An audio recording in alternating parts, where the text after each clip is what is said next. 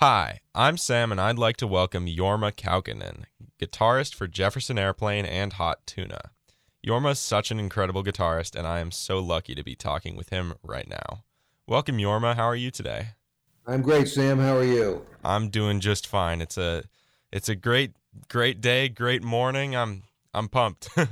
Well, good. Excuse me. It's very chilly here for some reason, but I am in Southeast Ohio, so that's just the way it is. But it's sunny, and it's great to be talking to you. Well, all right. It's great to talk to you too.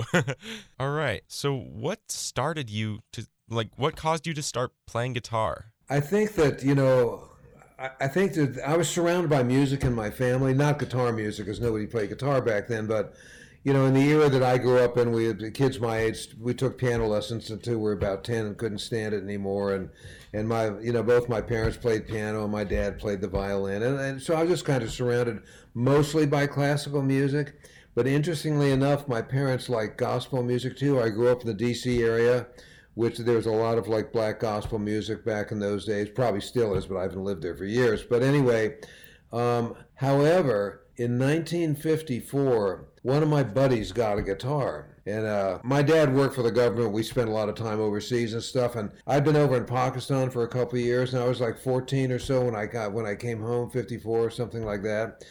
And one of my buddies, we were building model airplanes when I left. When I came back, he was playing the guitar, and it just seemed, I just loved the sounds that was coming out of it. It just seemed so cool.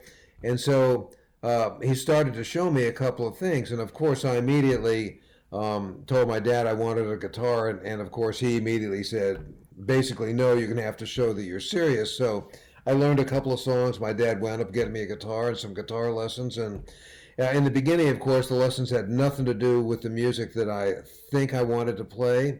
But like anything, with any instrument, there's stuff you got to learn, in order to be able to play it. And so I realized I had to put up with a lot of really silly songs and until I could start learning the stuff I wanted to. Yeah, I mean, hey, I guess it worked out for you, right? You're playing some pretty cool stuff now. Well, it did work out, and thinking about, the era that we live in today is not as guitar centric as an era it was, maybe back in the 50s and 60s. Uh, Although, in a normal world, I'd be a great grandfather, but in this one, I have a daughter that's a senior in high school, and she plays in a band, and the young guy that plays guitar in her band, I mean, he would have been a superstar back in the days when I was his age, and now he's just another one of the guys that happens to be a really good guitar player. So the bar's been raised a lot, when I was in high school, the guitar wasn't the kind of cool instrument that I'd like to think it is today. That was pretty much sax, piano, and drums. But there was a couple of us that played guitar. We were sort of like the weird geeks that scuttled around the hall of the high school and stuff. But we just played guitar all the time and loved it. Wow, well, I guess it kind of became that cool instrument you're talking about, right? Well, it did. And I guess somebody that's probably has a more incisive mind than mine is going to figure this out. But, it's a lot easier to carry a guitar around than a piano. And plus, I mean, even today, when you're playing the guitar, you just look cool. I mean, that's just how it is. I couldn't agree with you more. I mean, that's I guess one of the reasons I wanted to play guitar was the cool look. It's a great instrument. Yeah. I totally get it. I totally get it. I mean, and if you want to really get under the skin of the guitar, as those of us that play guitar do from time to time, I mean, all instruments are really personal, but however you hold the instrument, whatever techniques, however you fret stuff, whatever your right hand does, how much body mass you have, whether you're thin or whether you're heavier, the way they hold the guitar against your body, all this stuff determines how the guitar sounds. So all of us guitar players, regardless of how quote unquote proficient we are or not, will develop our own sound just because it's such a personal instrument. Yeah, I mean it really is. It's so cool. And I mean your sound is so like interesting and like specific to you. You were one of the early, I guess, rock and roll finger pickers, right? Sure. So I just kind of fell into that. Jack and I, when we were in high school, we had a little band together. But again, we were so inept by comparison to kids that are what my age was then that are today. I mean, you guys just know more because that's just how it is. But I came into the Jefferson Airplane not having played an electric guitar since my senior year of high school. And I just been spending all this time fingerpicking. I just fell into the job because Paul Kantner, one of the founders of the band, was a friend of mine from San Jose, and he just kind of got me into the band, and I had no idea what to do really with a flat pick at that point. I hadn't flat picked for years, even though I started out that way, and I just kind of had to find my way. But one of the things I think that helped me as an artist, as a developing guitar player, is that nobody in the Jefferson Airplane was really a quote unquote professional musician, except for Jack and my buddy, the bass player, and Spencer, who was the drummer. They both had played in as union card carrying, as journeyman musicians. The rest of us were all kind of folky, so we didn't have a lot of that. We weren't burdened with somebody else's technique by that time. We were able to develop stuff on our own. And as a guy that was finding his own as an electric guitar player, first of all, I was so fortunate to be in an interesting band like Jefferson Airplane, but they never told me what to do because they didn't know what to do either. And we rehearsed relentlessly. We played, before the band, really started hitting the road, we were playing like 7-8 hours a day. That's all we did. So there was a lot of time to be able to discover, who we all were as artists. Yeah, would you say that lack of being professional musicians, do you think that really helped define your sound and make it unique, I guess? Absolutely, I do. Some people might take issue with me, but for example, one of my really good friends and who was very influential to me as a fingerstyle guitar player was also a great studio player. His name was Steve Mann, and he and Mac Rabenak, Dr. John, were like studio cats back in those days. And we were the same age, and I knew him but he could also read and do all the stuff that you needed to do to be a studio guy. I didn't have any of those talents, and I really wasn't interested in it. I was very fortunate to be completely happy, just stumbling along my own way. But in answer to, how this little conversation started, I think the fact that we didn't know so much made it easier to sound innovative to other people. Now, one of the, I teach all the time, and one of the things I talk to students about today when they ask me, do you ever think about writing another song and drop D, etc.? And I go, well, you never know. You never know. I went through a drop D period a long time ago, and I wrote a lot of songs in it. But then I moved on to write a song as an innovative writer these days. To be honest with you, it's probably not going to happen to me because now I know too much stuff. Seriously, but back in those days, you kind of knew stuff, and it all sounded good, and and it sounded. My lack of knowledge sounded innovative to other people. Wow. That's really cool that by not knowing all that theory and all that stuff, you kind of helped yourself out there. I never really thought of it like that, huh? Yeah, I truly.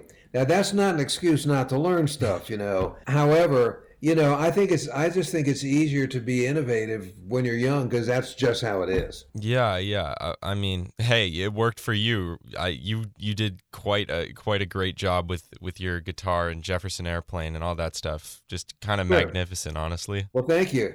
So, the thing about the Airplane also, had I gotten into a straight blues band instead of whatever you want to call Jefferson Airplane, psychedelic band, whatever, I probably wouldn't have had the opportunity to be as experimental. But because the writers in that band, Grace, Marty, and Paul, wrote these great songs. I mean, if you listen to that Airplane song, "A Volunteer," "We Can Be Together," there's 7 or 8 parts to that song, and each part is really different, but somehow it all works out, And so as a lead guitar player, to be able to find a part that fit in each of those different parts is like learning 7 or 8 different songs.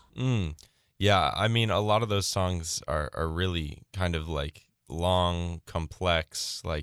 Yeah, to say the least. Yeah. I remember hearing your 20-minute version of Wooden Ships you guys did live. That one was kind of ooh, I like this.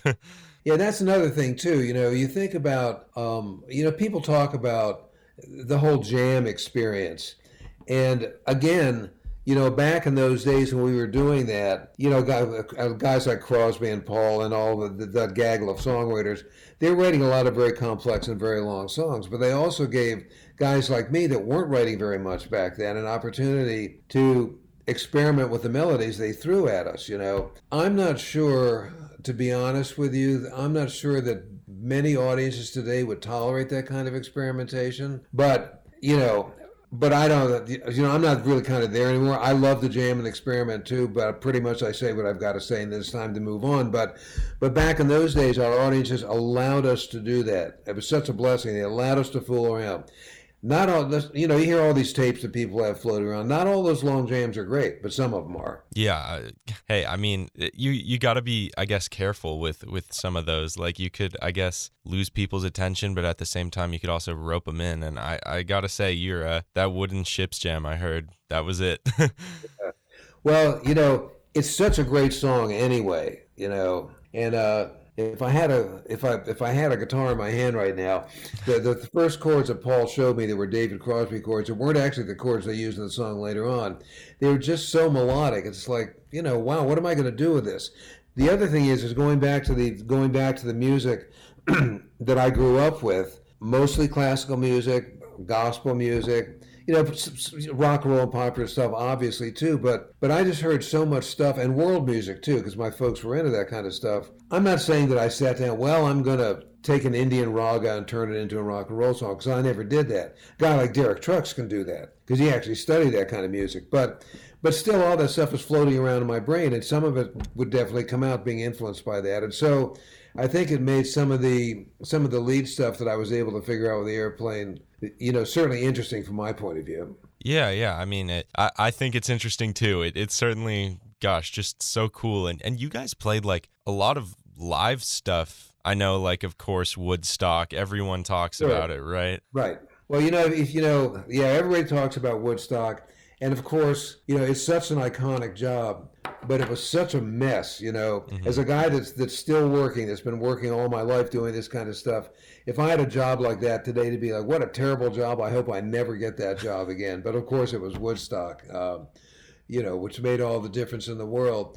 But if you think in that era, that 69 era, the Jefferson Airplane, it's an arguable point, but it was certainly one of the best, definitely live performing bands in the United States at that time. You know, we were hot, we were doing all this kind of stuff, and we were interesting a lot of the time. And, you know, and that's just how it was. I mean, if you listen to the Airplane live album, Bless His Pointed Little Head, and I'm not just saying this because it's my record, you know, but that's a hot live album. And we were lucky we got to record it because, you know, a lot of times your best shows are never recorded. You know, nobody will ever know how great you were, if you know what I mean. Yeah. That's actually really cool. My dad was mentioning he saw you twice at McCabe's guitar store. Sure. Yeah. He was like, I told him I was talking to you, so he was like, oh, that's yeah. I saw him. That was, gosh, yeah. But live stuff is really, really cool. And yeah, good. You guys, like, you did a lot of it, and it was quite good.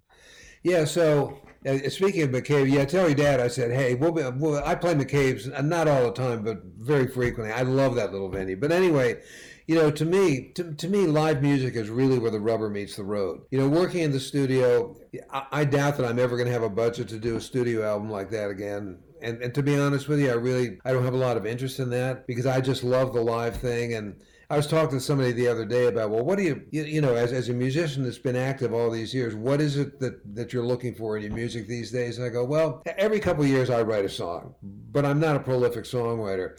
But I'm always messing around with guitar, trying to find out better ways or more interesting ways or other ways to do stuff I've been doing all my life. Yeah. So you mentioned you're not really interested in like studio recording. Is that like, why do you think that is? Well, I think one of the things is, I mean, if somebody said, look, I'm going to give you a budget to do a bunch of recording. I just, you know, just as an aside, I just put a hi-fi together again for years. And I got this record by Willie Watson. You know, he's a great singer-songwriter. Played with David Rawlings, was in the Old Crow Medicine Show, all this kind of stuff. And he had Willie Watson Folk Singer Volume 2, produced by David Rawlings. You know, when I listen to, if I got a chance to do an album like that, I jump at it. No original songs, all folk music, but the very sparse production. I mean, all the instruments sound unbelievable, you know. That's something that might turn me on. I'm not writing a lot of songs right now, and I think to do a real studio project today, I would like to have an album's worth of songs. You know, like I said, every now and then I write one. I've got 3, maybe 3.5 ready, and if I get 8, maybe I'll do a studio record, but I don't have that yet. Yeah, well, when you play live, would you say you like do a lot of like older material with like Hot Tuna stuff with Jack and Sure. Airplane stuff? I mean, see, I'm really lucky. I've been in the game a long time, and I keep songs active that I still like and are fun to play. Now, one of the things that happened in the pandemic, because guys like me were unemployed pretty much for 2 years, is I got a chance. We have our little four-piece ranch thing out down here in Ohio, and we have a theater and all this kind of nonsense. But all of a sudden we weren't doing anything. So I'm sitting around and I started to look at my old catalog, not just Hot Tuna, but airplane songs that I could do as a solo song. And Jack came out and spent some time with me. We resuscitated a lot of songs that I hadn't played in decades, and had the pandemic not happened, I might not ever have looked at it again. Point being that I've been able to bring back a lot of songs from different periods of my career that are kind of different, you know. So I have a potential of a lot of songs in my repertoire.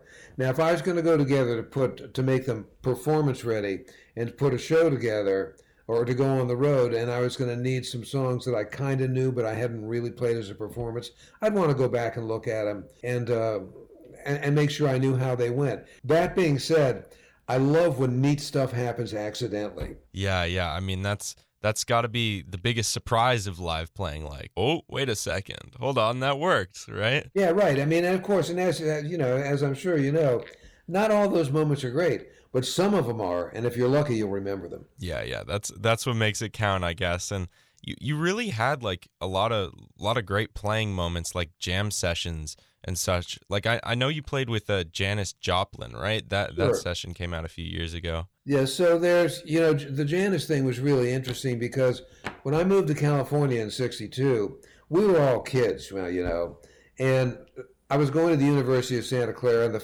first week that I was there, I just moved there. I'd been living by myself in New York, and all of a sudden I'm in a dorm in an extremely conservative Catholic college. It was really a weird thing to happen, but it's a good thing because there was a hootenanny, aka open mic, in town, and I went there, and that night I met Janis Joplin and this guy Richmond Talbot, a local blues guy, and I heard Janis had nobody to back her up, and we sort of like felt comfortable playing together, and so I just started playing with her. And I realized at that moment that I was in the presence of somebody who was truly, truly a great singer. I'd never personally known a singer who was that good at that point in my life, because I was only 21 years old then, So the Janis thing was interesting because, we didn't play together all the time. I lived in San Jose, and she lived in San Francisco, and none of us had cars back then. And to take a bus, it's only like 45 miles, but to take a bus literally took all day in those days. So it was a big project to get together, But whenever she would come down the peninsula, the Bay Area Peninsula, to do something, I'd get the call and I'd get to play her, and it was always a treat. And we're so lucky that for some reason we made those typewriter tapes, which have now been re-released, et cetera, et cetera. I mean, the fact, everybody documents stuff these days thanks to YouTube, And there was a point when guys like me complained about intellectual property, but you want to know something?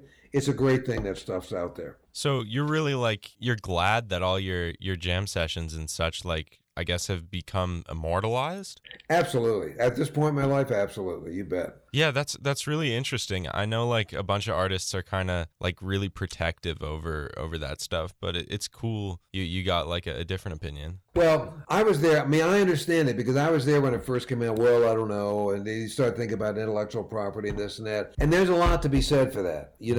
I do believe in people getting paid the royalties that they're entitled to, which is I like of the streaming music services. I like Tidal the best because they're the guys that pay their artists more reliably than a lot of the others do. But anyway, we complained about all that stuff, but at the end of the day, at this point, it's it just keeps it alive. For example, I was resuscitating this song that I did with Hot Tuna called Sleep Song, I don't know, 5 or 6, 7, a number of years ago. And I couldn't fit, and I listened to the record, and it had been so many years since I played it, I couldn't figure out how to do it. And like anybody else, I went to YouTube and found a recorded version from the Capitol Theater in Passaic, New Jersey, and I learned it from myself. No way. That's so cool. That is so cool. Wow. Yeah, it's really neat. You can just I guess look at yourself play. That must be kind of a weird time capsule. Oh, remember that? Well, one of the things I think that's weird, at this point in my life, because I've been doing it for such a long time, is looking at how, because, as players, because I've been playing all my life, and you evolve and you learn to do things different ways, et cetera, et cetera. And like we talked at the beginning, the way you do something will determine how it sounds. So there are certain aspects of my sound that's changed. I probably notice it more than other people, but anyhow, but to be able to look at some of these recorded things and go, man, I can't believe I did it that way when there's such an easier way to do that. But of course, it's going to sound a little different too. Yeah, I guess that's what happens a lot in music these days, right? Like a lot of people sometimes take shortcuts, and that's the whole auto tune thing. Like, Yeah. couldn't do that. I don't really know much about that stuff. I'm not. People goes, do you have a studio? And I go, no, I can't. I can't read manuals and stuff. So I recognize, because I listen to, like I said, I've got a teenage daughter, and I've got a son that's in his 20s. So I listen. So thanks to them, I listen to a lot of music I probably wouldn't have listened to otherwise. Mm-hmm. And I recognize there's a lot of stuff that's going on that's just a different kind of music, and auto-tune I think in its context. It's just another way to make music, It's not something I'm probably going to do because I wouldn't even know what to do with it, But time marches on, and that's just how it is. Yeah, that's true. I'm for better or for worse, right? Like some people are a big fan of how music's progressed, others aren't. But I'm glad we have like music from all over. Like we can now Absolutely. we can now listen to music from the past 100, maybe even 200 years. It's unbelievable. So cool. I know it's fantastic. And as a guy that came up in my time, one of the things that I find interesting, and I'm sort of like waiting to see how it's going to shake out, is when I was learning the guitar. When I first started to learn how to play fingerstyle guitar, I was like 20 years old. I'd played the guitar since I was 14 or 15, but not fingerstyle guitar. And my dad was in the service. He was stationed in the Philippines, so I had gone back to spend a year with him and go to school. And I took with me, I was just starting to fingerpick, and I took 3 records with me. I took, there's a Riverside recording that's a split between Reverend Gary Davis and Pink Anderson. I took that one, and there was a Reverend Gary Davis album called Harlem Street Singer, and a 10-inch Brownie McGhee is Folkways LP, just called Brownie McGhee. And I took those 3 records, and that's all I listened to for like a year and a half period, because that's all that I had. The internet, nobody, it was another galaxy back then, and so I wasn't swamped in stuff. Now I'm not critical about having all this stuff because, like I said, I'm surrounded by people that are younger than me, and watching my daughter's band practice and stuff like that, and learning stuff off YouTube, I go, that's really cool, because there it is, and you can learn this stuff, and you can really cover a lot of ground.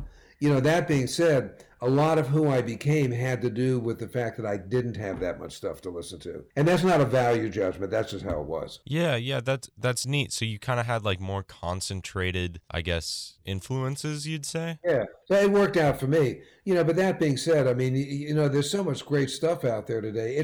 I mean, I don't have to tell you. It's ridiculous. It really is. Mm-hmm. Yeah, I've heard from some people, like back in the day, you'd release a record and you'd be competing with the other records that release at the same time. And now you release a record and you're competing with every single song ever, which is totally terrifying. Absolutely. Yeah, it's a different fight.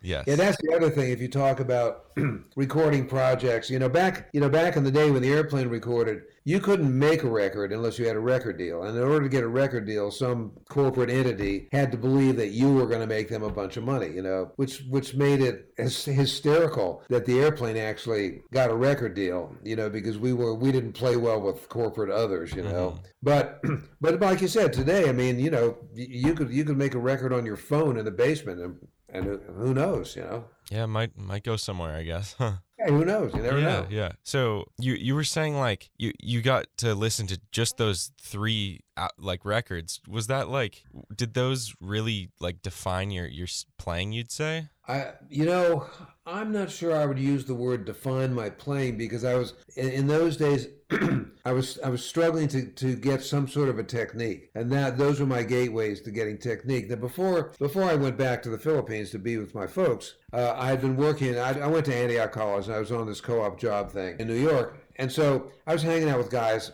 I was a complete non-entity back then, but I met a lot of the older guys like Dave Van Ronk and all these guys, And I was able to, and Reverend Davis, I got a chance to see him play, and John Lee Hooker. All these guys were still alive and playing then. So I had a chance to hang out and watch these guys in person. Today we do something like that on YouTube, but back then I was very lucky. I was in an area when all that stuff was happening. I was just learning, so I didn't really have a style of my own yet. So everything I learned from any song contained a bunch of techniques that would become relevant to me later. Oh yeah, so I guess you'd kind of like pick stuff up as you went. Right. Yeah, that's really cool. Well, you I guess like you must have had like a lot of practice, I guess, in your early 20s, like going from that, like, I guess, flat picking and like strumming guitarist to like an advanced finger picker. How'd you get that much better? Well, because it's really all I did for a number of years. It's pretty much all I did. I mean, I stayed in college until I graduated, largely because I didn't want to get drafted and go to Vietnam, And I got my bachelor's degree in sociology, which in those days was the last line of study that a person who didn't really want to study could bullshit his way through,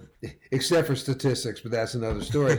Really, all I did, except trying not to get drafted, was play guitar. Wow. So how many hours would you say you played like per day? Oh, seriously? I'd say 4 to 5, easy, maybe more. I mean, it's really all I did. That's amazing. Yeah. I wish I had that much time to play guitar. Yeah, exactly. I mean, see, I had the time. I understand. Believe me. Again, I use my daughter as an example because I watch her. She's very talented, and she could do all these things too. She spends a lot of time with music, but for some strange reason, she's also got an unbelievable GPA, and she's already been accepted to like 8 or 9 colleges, and that's because she doesn't fritter away time playing music, and she actually studies. I get it, believe me. Yeah. Good for her. Yeah. That's wow. Yeah. Geez, like that must have been so great to just be able to play that much. I'm jealous here. That'd be great. Right. Listen, and if I was you, I'd be jealous too. I mean, looking back at it, it's how much better does it have to get? Seriously, if you love to play the guitar, and somehow, the other thing is like, especially when I was in Santa Clara, is I started teaching guitar, and I was a really successful teacher. I had all kinds of students, and so I was actually supporting myself teaching guitar, not performing because we weren't getting hardly any money to play, but I was basically getting a chance to teach new stuff as I learned how to do it. It was an exciting time. Yeah, that is really exciting. I guess you must have learned a lot from just the teaching aspect, right? And I think teaching is certainly, and I'm still teaching all these years. It makes me a better player. And I was surrounded back in those days. There's just like I mentioned that my friend Steve Mann. If you get a chance, you need to check out Steve Mann live at the Ash Grove. Okay. You can probably just watch it on YouTube. It's a nice record and/or CD to own if you get it. It's hard to find, but you're going to hear a guy playing incredibly There's a lot. Again, the bar is always getting raised. A lot of great fingerstyle guitar players these days, monsters, but. In 1962, 63, there weren't many of them, and he was one of them. Wow. Well, lucky you for getting to know him and like totally. Yeah, working with him. Wow, that's really cool.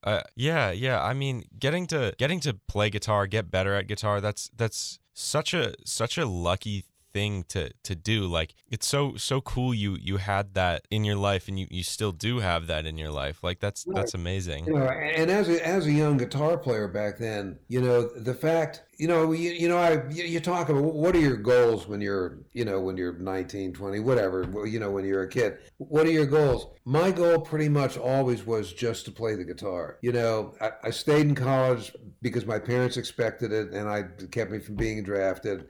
I don't think I gave it that much thought, and also my dad gave me a little bit of money every month, and that kind of helped too. But all I really wanted to do was play the guitar, and somebody goes, well, what were your goals? I'm not sure the goal figured prominently in my world back then, but I think that, this little local music store that I worked in back then, the Benner Music Company, I think if the airplane hadn't happened, if all this stuff hadn't happened, I probably would have had a little music store and just played locally, and I probably would have been just as happy. But I got lucky, and a lot of stuff happened, and you and I are talking about it. Yeah, wow. That's really neat. So you'd say, like, you'd still be in music even if you didn't do stuff with airplane? Absolutely. Wow. No question about it. That's great. Yeah.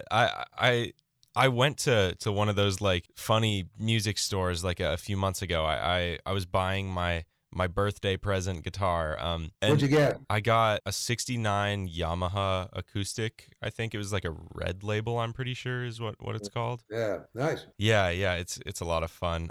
But It was just such an experience. Yeah, and I went to McCabe's, so that's Of course you did. So I still have my first guitar. I paid $100 for a Gibson J50 in '59. no way. But anyhow, so don't ever get rid of that birthday guitar. I won't. No matter what happens. So anyway, so this guy. So this guy David Fleming out in Iowa. He lives in Green, Iowa. It's an unincorporated town. Is building these really beautiful guitars, and so I've been playing Fleming guitars about the last 6 or 7 years, and they're not cheap. But when you got nothing to do, go to his website and check him out because he's really building the good stuff. You know, I'll do that. That's and really cool. I think that you know, Yamaha builds great guitars. I've got a friend that we've been friends for over half a century. He got a Yamaha version of a Gibson J50 a really long time ago, and I remember he got it for next to nothing. And it was a great guitar then, and it's a great guitar now. Well, hey, seeing as you got the guitar there, would you be interested in playing anything, or? Sure. Yeah. Let me grab a couple of finger picks here. Oh boy. That's really funny. You know, I started out. If I had to do it over again, maybe I learned to play without picks, but it's too late in the game for that. So here, you know, my buddy Jack just discovered this this old tape of him and me. He taped me in 1960, summer of 1960, when I'd been finger picking for about, I don't know, 3 or 4 months. And I heard this vision of this song called Trouble in Mind that I had learned back then, and I'd forgotten it, of course. And so I had to relearn it. And man, I can't believe I knew all that stuff. So anyway.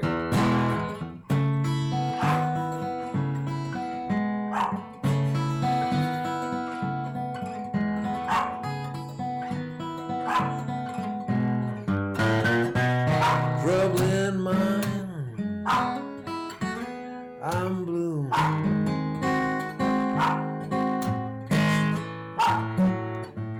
I won't be blue always. The sun gonna shine. My back door someday.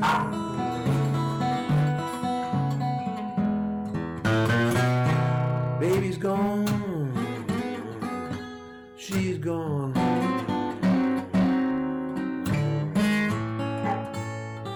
She won't be gone always.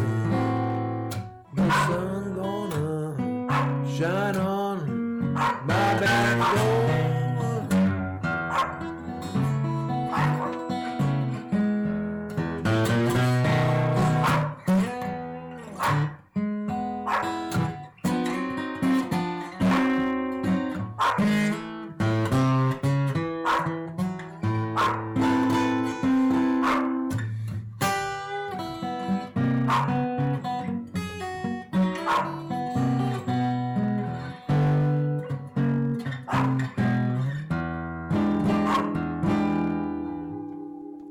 Yay. Thank you so much. Gosh, that was really good. Yeah, that was so cool. Thank you. Wow. I apologize for the barking chihuahua, but what are you going to do? Oh, no worries. Yeah, I can't let that one out.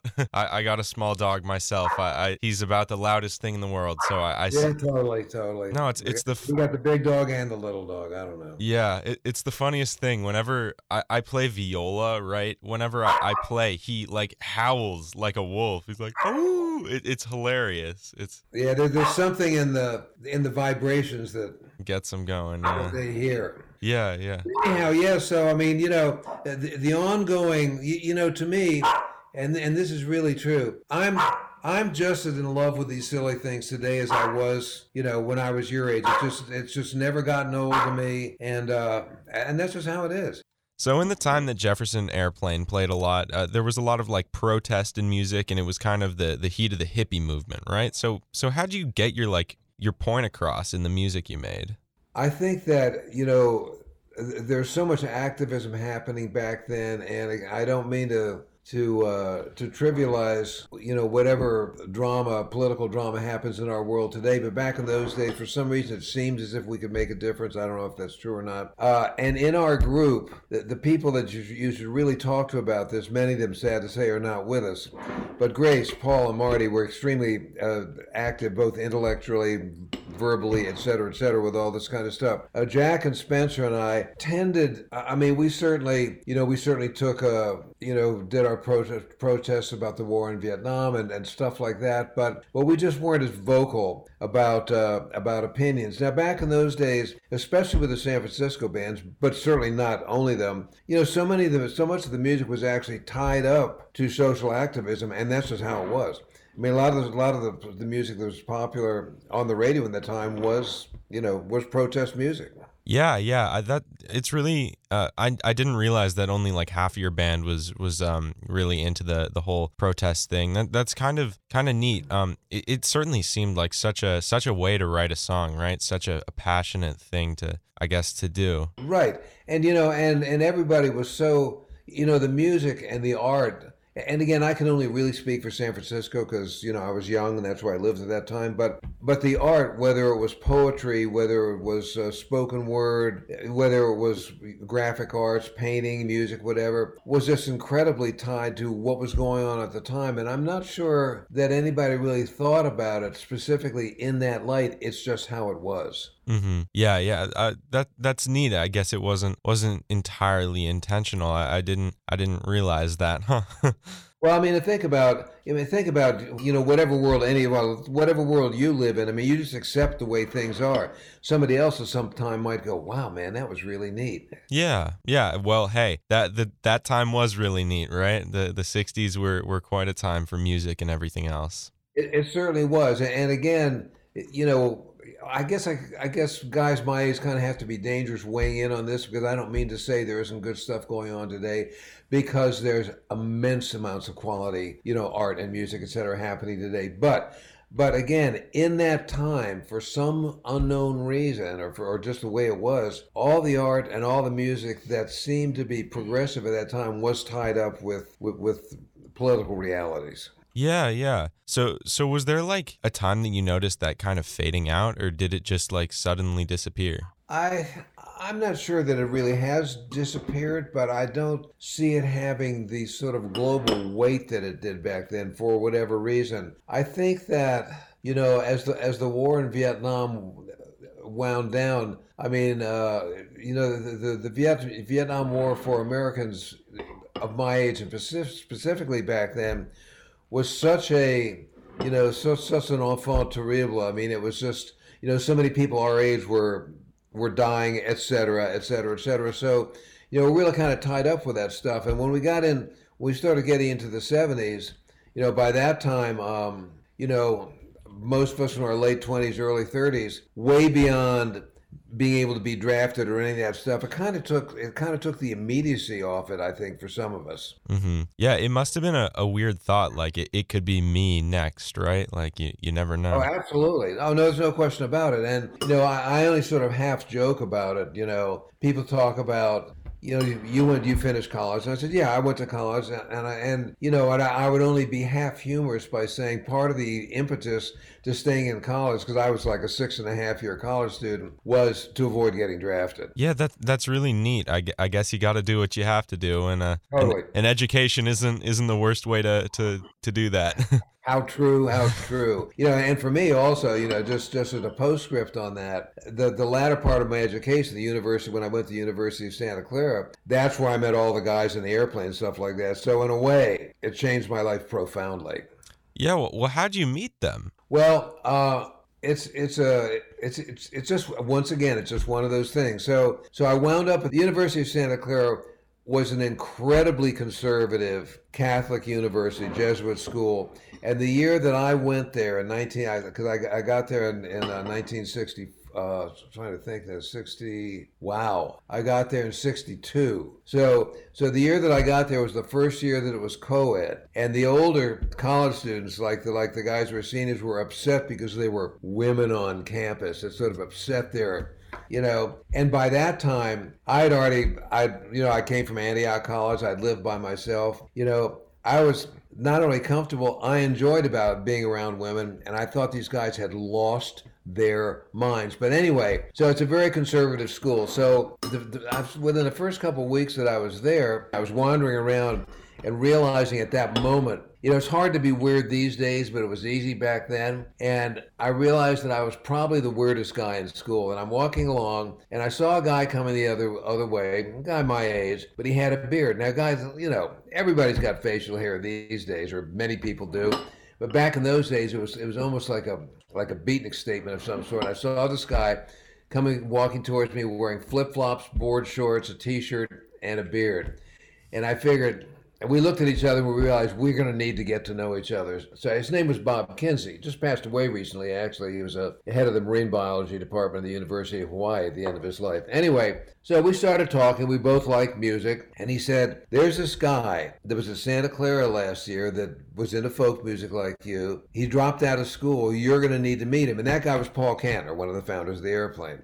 And so we jumped in my buddy's car. I remember he had a surfboard sticking out of the trunk, all that stuff back there. And we went to Santa Cruz, and there was Paul. He was kind of like a surfer dude back then, living in a beach shack on the beach in Santa Cruz. And, we became friends, and one thing led to another. And that's when he moved to San Francisco and he and Marty started the airplane, he gave me the call to be the guitar player in the band. Wow. That's really, that's funny that you guys met in school, I guess. Well, I guess two of you met in school. It is really funny, yeah. Yeah, you don't expect that when you think of like Jefferson Airplane. Where'd they meet? No, you don't. But the other thing is that, like Paul, he's such an interesting guy because he was from a really sort of a rigorous Catholic family. He'd gone to all these prep schools and all this kind of stuff. So when he finally broke out of the mold, it kind of explains everything. Yeah. Gosh, that's so neat. Yeah. Huh.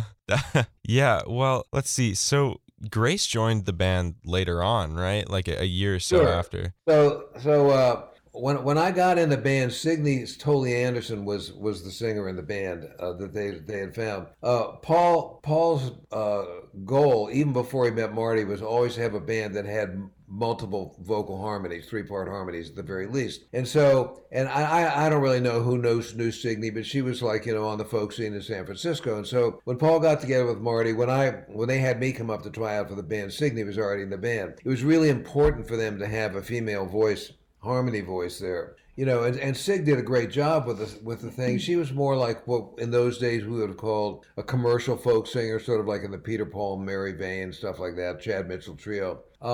But anyhow, so, because Sig was probably the only grown-up in the band, she got married and got pregnant, wanted to raise a family, and being a rock and roll chick on the road didn't seem to make a lot of sense to her. So she told us that she was going to, move on with her life, etc. Now, by that time, Grace had already started with the Grace Society. And, you'd really do it. It's next to impossible to get an interview with Grace. She has no internet presence or any of this kind of stuff. But were you to get together with her, she'd tell you stuff like, we looked at the Jefferson Airplane and the rock and roll thing, it just looked like fun, so we started a band. But they had a lot of talent also. And so I remember when we went to see the Grace Society, Grace just had incredible stage presence. I mean, here's somebody that had never been really had been a musician before that. I mean, like most people of her sort of like upper middle class kind of stuff, she'd probably taken piano lessons and all this kind of stuff like most of us did. But I don't think she'd ever really thought about getting into a band. But she just had something. If you see clips of the Great Society with her in the band, you'll get exactly what I mean. And we saw her sing, and we were huge fans of her in the band. And when Signe said that she was going to move on, we immediately thought, people go, what'd you think about Janice? I'd known Janice for a couple of years by that time, and Janice was, before she became the rock and roll diva that she became, she was a blues singer, and the Airplane's not a blues band, So as hugely talented as she was, I think we pretty much realized she was not the right person for the band. We needed somebody who'd do harmony and all this kind of stuff. And Grace got the call, and it was like, how lucky can you get? Because we wound up having what, in my opinion, is certainly one of the great female voices of my time. Oh yeah, no, I couldn't agree with you more there. I remember a few weeks ago it was like National Women's Day. My English class, we always have a question like favorite historical, I guess, or favorite women besides your mom, of course, because of course, yes, everyone would say my mom or my grandma. So Grace was my answer there. So good answer. I agree no with you. Disrespect Yeah. to your mom. Yes. No, that was she definitely has quite a voice. It's very powerful and mixed And something with. else to think about back then also is that female singers in that time tended to be in a more supportive role. Backup singers or female groups, etc., like that.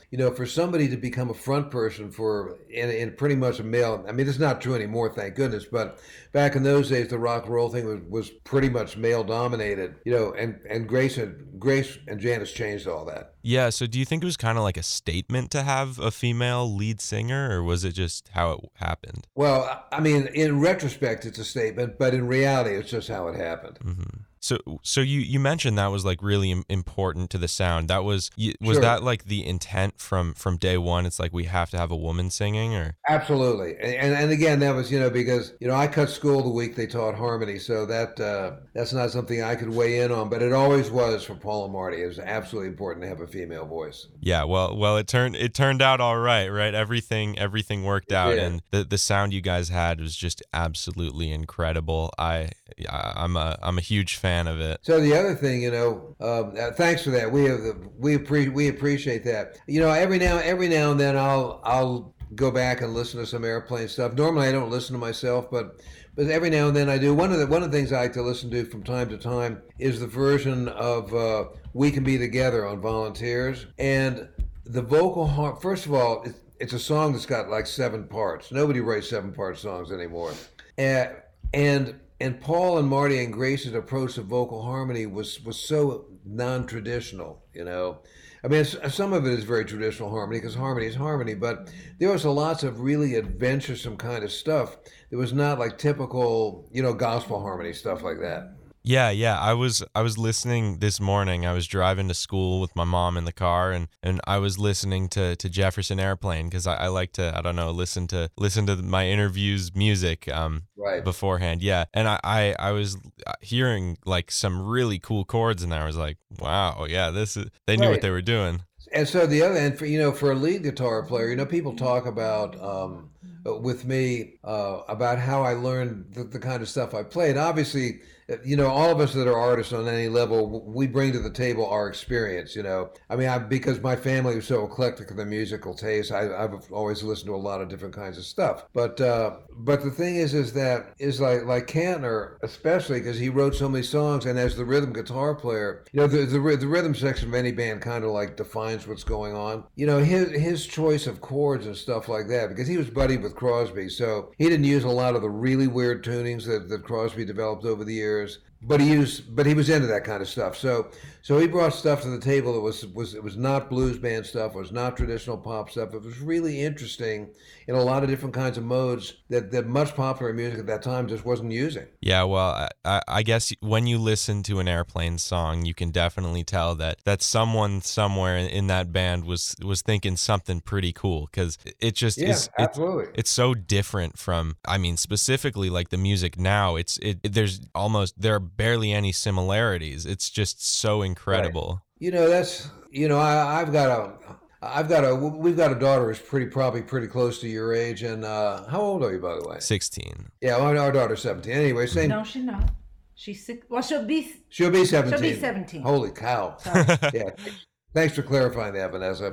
Sorry. So you listen to a lot of stuff. So there's a lot of really sophisticated, really complex harmonies. I mean, music's always moving on, but I think one of the things that sort of invited some of the inventiveness of my time is the fact that it was guitar-centric music. So, and the guitar brings a lot of interesting stuff to the table, Again, like I said, Paul's not a blues guitar player, so he didn't use any of those kind of like traditional blues chords that most of us would use when we play blues. That just wasn't his thing. He also, if you think about him and David Crosby and some of their buddies down in L.A., they were constantly using tunings to fit whatever song they were writing. I don't think that a lot of times I think Paul just designed tunings on his 12 string because he had an idea for a song. So, and guys like me talk about this a lot. A lot of the inventiveness that artists do when they're young is because they just don't know any better. And over the years, I've learned so much about music in a more traditional sense that I look at some of the stuff I wrote when I was young. I go, wow, that's pretty neat. I would have never done that today because now I know too much stuff. But I was totally unburdened by, rules and stuff like that. It's easy to be inventive when you don't know the rules you're going to break anyway. Yeah. That's really, I guess it makes sense that because if you know like too much theory, know too much of all that stuff, I guess your songwriting's probably pretty rigid and like predictable. Yeah, in a lot of ways. Now, it's funny. While I was, waiting for this interview to come online today, I was listening to some stuff on Tidal. I love the Tidal service because you can throw anything at them and they've got it. So I was listening to some Nancy Griffith stuff today, and I was listening to From a Distance and It's a Hard Life Wherever You Go. Really interesting kind of stuff, And if you think about it, if you look at the personnel on it, From a Distance is a Julie Gold song, And Bette Midler had a huge hit with it, of course. But so I'm listening to this, Nancy was sort of like a folk alt country singer back then. And she's got these great people playing in her session like Mark O'Connor and Jerry Douglas and all these huge, acoustical instrument giants and stuff like that. And I'm listening to this arrangement. I'm going, man, it's just like, if you didn't have, it's just a thing of the time. If you didn't have access to those kind of people and the vision they brought to the table, your recordings wouldn't sound like that. Yeah, so you think the musicianship, like the people you had, that definitely plays like a huge role. Oh, absolutely, totally, absolutely. And the other thing too is like I have a friend that I work with here that's a really fine musician, and he's never really had a band that stayed together. And he's always talking about, I'm going to get together and I'm going to write some songs. I'm going to hire all these people. And that's, many people do that, But there's a thing when you get the right people that you're playing with, whether it's only a session or whether you're actually playing in a band, where the chemistry just makes the magic happen. And you can't, it's really difficult to define, but you'll know it when you hear it. Yeah, huh. I guess, I don't know. I listen to a lot of Dylan as well, and like I guess that defines the difference between like Blonde on Blonde and like Another Side is you've got like that incredible instrumentation there. Yeah, I mean, and that's such a great example. Like I'm, my buddy John Hurlbutt and I, he works with me at the ranch. We've been friends for a really, really long time. We did a couple albums together called The River Flows, with just him and me acoustic, live, no editing. And we're getting ready to do another thing. And he's a huge Dylan fan, so he brings all these odd Dylan songs to the table that I probably, even though I love Dylan, I just never dug into it like him. One of the songs we're doing today is the song I Remember You. He just writes these great songs. Now, a lot of them, many of his songs don't resonate with me that much, but a lot of them do. But Dylan's once again, a really interesting cat. I mean, if you listen to that first record where it's pretty much just him, and then as he goes through these different phases, the music he's interested in, the session guys he's able to bring together to play and stuff like that, I mean, it's an incredible musical journey. Yeah, it's fantastic how so many different people can really just Agreed. change how a song works. Yeah. Well, I was meaning to ask, the other day I was reading an article and I noticed something that the two of us have in common there. We're both Jewish. How is that? Yes. How is that impacted like your I knew I liked you. Yeah, well, Well, that's an interesting thing. Are both your parents Jewish or just your mom? Yes, both. Okay, so in my case, it's just my mom. But so I'm a second generation American. My mom's family came over from Russia around 1901, something like that. I mean, think about this. My grandfather was born in the 1880s. Think about that for a second. It's mind-boggling even to me. Yeah, that's wow. But anyhow, so their families had come over and they'd settled in. This is an interesting, when you got nothing to do, check this out. At Ellington, Connecticut, Windsor Locks, Connecticut, there's a huge Orthodox Jewish community that raised tobacco. And my both sides of my grandfather and my grandmother, their family came over and they had these tobacco farms. When I was a kid, I went up there. The reason I know how to walk on stilts is because when they harvest tobacco, they spear the stalks on laths, and then they hang them upside down, and then they walk on stilts and hang them up in the barn. And I was there one summer. I thought I was working, but I was probably just getting in the way. But I did learn how to walk on stilts that summer. Anyway, so my great grandfather was like an Orthodox rabbi, and when he was a kid, he and his friends actually built this little shul in Ellington, Connecticut. Look it up sometime. It's interesting. That being said, if my grandfather had not married my grandmother, he probably would have been a practicing Orthodox Jew all his life. But my grandmother was an incredible rebel. She would have been a hippie in another era. And so even though she was incredibly Jewish, she disliked organized religion completely. Mm-hmm. I mean, she would go to anarchist meetings. She knew Emma Goldman, all this kind of weird, stuff that would get you in political trouble today if you're doing that kind of stuff. And so my grandparents spoke Yiddish and Russian around the house all the time when they didn't want us to know what was going on. And it worked, of course.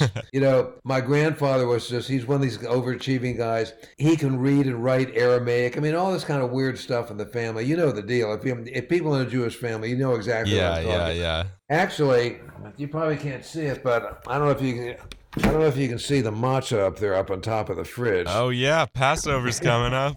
Yeah. Anyway, so that's an interesting thing. So I'm not sure that non-Jews get this, but there is something about expressing oneself through art, having art being a huge important of your life that just seems to me to be incredibly Jewish, but that's kind of like all that I know. My father's family was Lutheran, but they were completely agnostic on any level. So basically growing up, especially because I was a kid during the Second World War, and so I lived with my grandparents, I was surrounded by the Jewish community. And I grew up in the D.C. area.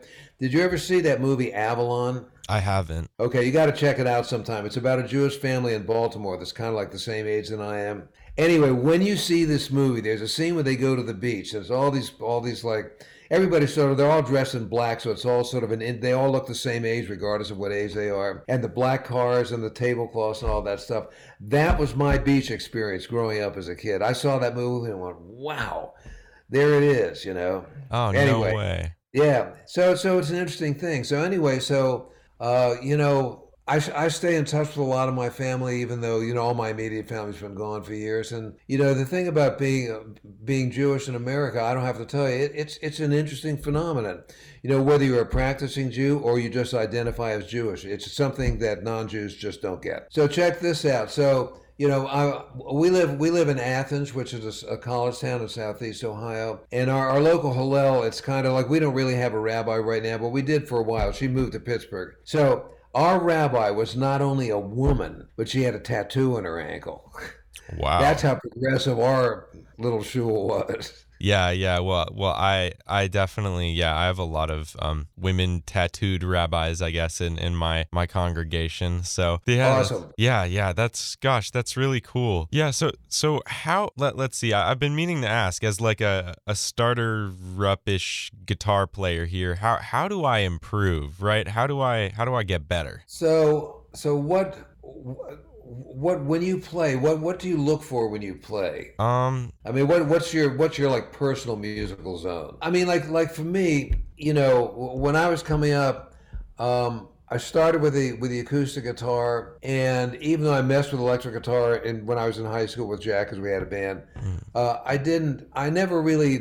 didn't understand some of the possibilities electric guitar had back then. So to me, the acoustic guitars always told me what to do, and I got involved in, a lot of this gospel stuff like Reverend Gary Davis, and just like the big folk scare and fingerstyle stuff.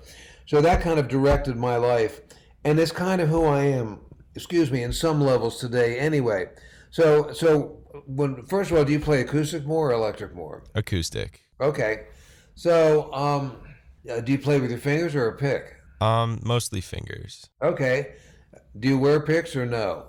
I tried it once, haven't been able to figure it out. So. Okay, well, we'll get to that in a minute. It doesn't really matter. But so if we were wound up in a room together and you had a guitar, and I put you on the spot, as people do when this opportunity happens, and I said, play something, what would you play? I'll say the Woody Guthrie song, Deportee. Oh, great song. Good choice. What key do you play it in? I'm guessing it would be a C. Yeah, I think so. Okay, well then the song's probably in the key of C. Anyway, I'll- So all this theory stuff, you don't need to know that stuff in order to play. It's just the only reason we need to know any of that stuff is so we can talk about it. yeah. It's much easier if we're sitting in the same room holding a guitar together. Anyway, so I guess for me, I just fell in love with a style of music that required a bunch of technique. And the good news for me was when I was learning, because I was very fortunate. When I was at Antioch College, I lived in an off-campus house. And this guy, Ian Buchanan, that really opened the doors for that to me. So was very patient with me at a time when most guys were as good as him wouldn't have given me a second look. Changed my life in a lot of ways. But anyway, I guess it really is, learning the guitar is like music specific. So it kind of depends on what you're into. You hear something that you like. And like, for example, my daughter plays in a band, and her boyfriend just started playing guitar. And then we talked about it. I said, I'd be more than happy to show you anything that I know. But then I realized that learning, especially when you're just learning stuff, it's so music specific. And if you're not like into the music that I play, then I really can't help you that much. So he found a guy that can pick the songs he likes and teach him. I think the best way for me, in my opinion, is find a song that you like, and if you can't figure it out yourself, have somebody that knows how to do it teach you or give you some insights into it. I think one of the things that's really important from a technical point of view is what you do with your right hand. Those of us that spend a lot of time teaching guitar say your left hand is what you know, but your right hand is who you are, because that's how you sound, whatever you do with your right hand. So for me, hang on a sec. I always have my pocket full of picks because I learned to play with picks and I can't really play without them. So I'm a three finger picker. See, that's this guy here, and as a result, because of the way I hold the guitar, I never play with these two fingers. Many people do. I don't. They're just a support on the face of the guitar. And when you play your guitar, like when you play closer to the bridge, it's twangy sounding and it's more mellow sounding when you get up towards the primary harmonic, etc. So anyway, as a result of the fact that I'm using three things, there's a lot of like triplet figures in my music because I play with three fingers. It's influenced the way that I sound. My sound doesn't require more than three fingers. And when I'm teaching guitar, I tell people if you use your third finger or your fourth finger, depending on how you're counting, I can't help you because I don't use it for anything. The other thing for me too is that I've been doing this these three fingers are really strong. If I had to pick with these fingers here, they wouldn't be as strong because I've never really used them that way. Yeah. So if you're going to play with picks, and you don't have to, if you're going to play with picks, my approach is to wear my thumb pick very close to the first joint up here, so that the stroke of my thumb, I don't know if you can see this, so the stroke of my thumb is not coming from this joint here, it's really coming from back here in my wrist. So it's almost like playing rhythm with a flat pick, this thumb going back and forth like that. And then whatever required with my fingers. And the other thing too is like when you're learning, is everybody's got different ways of doing stuff, and there's really no like right or wrong thing with the guitar, which is why it's such a cool instrument. Try to stay tuned in. There's some stuff you just got to kind of have to learn, but stay tuned into what makes sense to you as a player. And if you have a good teacher, they'll stay tuned in with that and not try to force you into their box, if that makes any sense. Yeah, that's interesting. I've mostly just been doing like myself because I guess I started in COVID or whatever. But yeah, that's... Yeah, well, that's not, listen, you guys, my daughter and her friends are learning stuff off YouTube all the time, and it's awesome because they really learn it. So you have opportunities right on your computer to do stuff that we would have had to know somebody back in those days. So that's a good thing. Yeah, well, hey, it is really great to be able to, I guess, look up chords, look up tabs, whatever it may be. Absolutely. It's a privilege. Now, this is just my opinion. Not everybody agrees with me. I don't read tabs, so I can't really weigh in on it, except because I didn't learn that way. Anything that helps you learn is a good thing. I'm all for it. I used to be sort of dismissive of tab. I'm not dismissive of anything that helps you learn anymore. However, keep in mind that tab is just what the person who wrote the tab heard.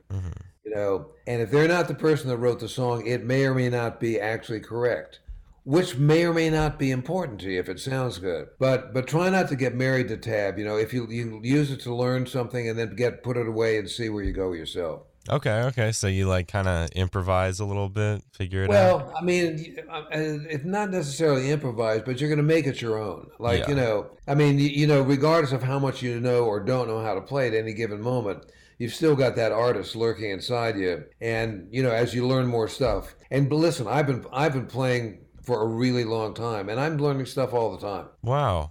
Yeah, that's really neat. I guess your music education never stops, right? As long as Never, you're never. playing. There's always something. Wow. Yeah. Well, The other thing is do you when you play your acoustic guitar, do you have a pickup on it? no, I don't. That's not a bad thing. If you don't play out yet, you don't need a pickup on your guitar. If you start to, once you've learned a couple songs, if you get a chance to go to an open mic or a hootenanny, as we used to say back in the day, you may want to plug in, but that's another can of worms altogether. And if it ever comes up and you want to talk about it, let me know. Because when when me and Jack or me and my bud, when we play these days, we plug in all the time Hmm. because you kind of have to get the volume up in a house and stuff like that. Okay. And playing a plugged-in guitar it's physically it's a little bit of a different dynamic. I wouldn't worry about it right now. Okay. Yeah, no, I'm part of the little music team at our temple, so I guess I kind of play around a little bit. I don't know. Yeah, actually, but before we lost our rabbi, I used to play at the kids' Shabbat. Really? That's great. Wow. Yeah. Gosh. Huh. Yeah, music is just it's so cool how you can keep playing and keep doing and Yeah, just do I your mean, thing. it's such a universal emotional language, Oh, for sure. and interestingly enough, I'm really fond of like female singer-songwriters. I think Mm. because women's insight into emotions, not always, but tends to be so much more multidimensional than men's as a rule, and so people go, "What do you listen to? Do you listen to Billy Strings?" And I go, "No, I've seen his videos. He's a fantastic guitar player, but I'm honestly, and I'm not dismissive of him. He's one of the great guitar players alive, no question about it. And if I went to one of his shows, I'd love the show because it looks like it's really entertaining. But in terms of sitting down and listening to stuff, I really like singer-songwriters, good singer-songwriters. Like I just got this Mary Chapin Carpenter album. It's a couple years old, but it's new to me. Called Dirt and the Stars, Between the Dirt and Stars. It's a double album. Great singer, great writing, great playing. But you hear the songs, not the great playing, if you know what I mean. Hmm. So when I listen to a song these days, in the old days, I'm listening to the guitar player. What can I learn? What's going on? Now, if I'm going to listen to a professional recording, I presume that the guys and gals that are playing are professionals because they made a professional recording. I want to see what the singer has to say. Okay. Yeah, that's really neat, I guess. You can I guess the play into emotions is very important there. Yeah, I mean, it just communicates things so well, and not just lyrically too. I mean, I mean, you listen to something. There's certain sounds, that are really interesting. And speaking of that, if you listen to I had this one of my buddies played mandolin with me for a number of years, Barry Mitterhoff, and he played in a couple of klezmer bands and stuff like that. And at some point, he taught me Shalom Aleichem on the mandolin, and I realized that major minor kind of thing with some of that secular Jewish music. There's some interesting blues stuff buried in there also. If you listen to Reverend Gary Davis's Hesitation Blues, which is in the key of C, but it starts out with an A minor to E major change. Nickel is a nickel, dime is a dime, and then it goes She Won't Mind, goes into C7th, and now it's in C major. That Eastern European harmonic minor thing, that's a really traditional Jewish kind of thing, and there it is in a blues song. Wow, yeah. Well, I know we're in the middle of a great talk here, but the Zoom meeting's about to time out. So I want to thank you again for talking to me. It's just been I'm Sam, and I hope you enjoyed that interview with Jorma Kaukonen, an incredible guitarist from Jefferson Airplane and Hot Tuna, just a really, really nice guy as well. So if you enjoyed that interview, make sure to check out my back pages on Spotify, Apple Podcasts, and other podcasting platforms to listen to other great interviews just like this one.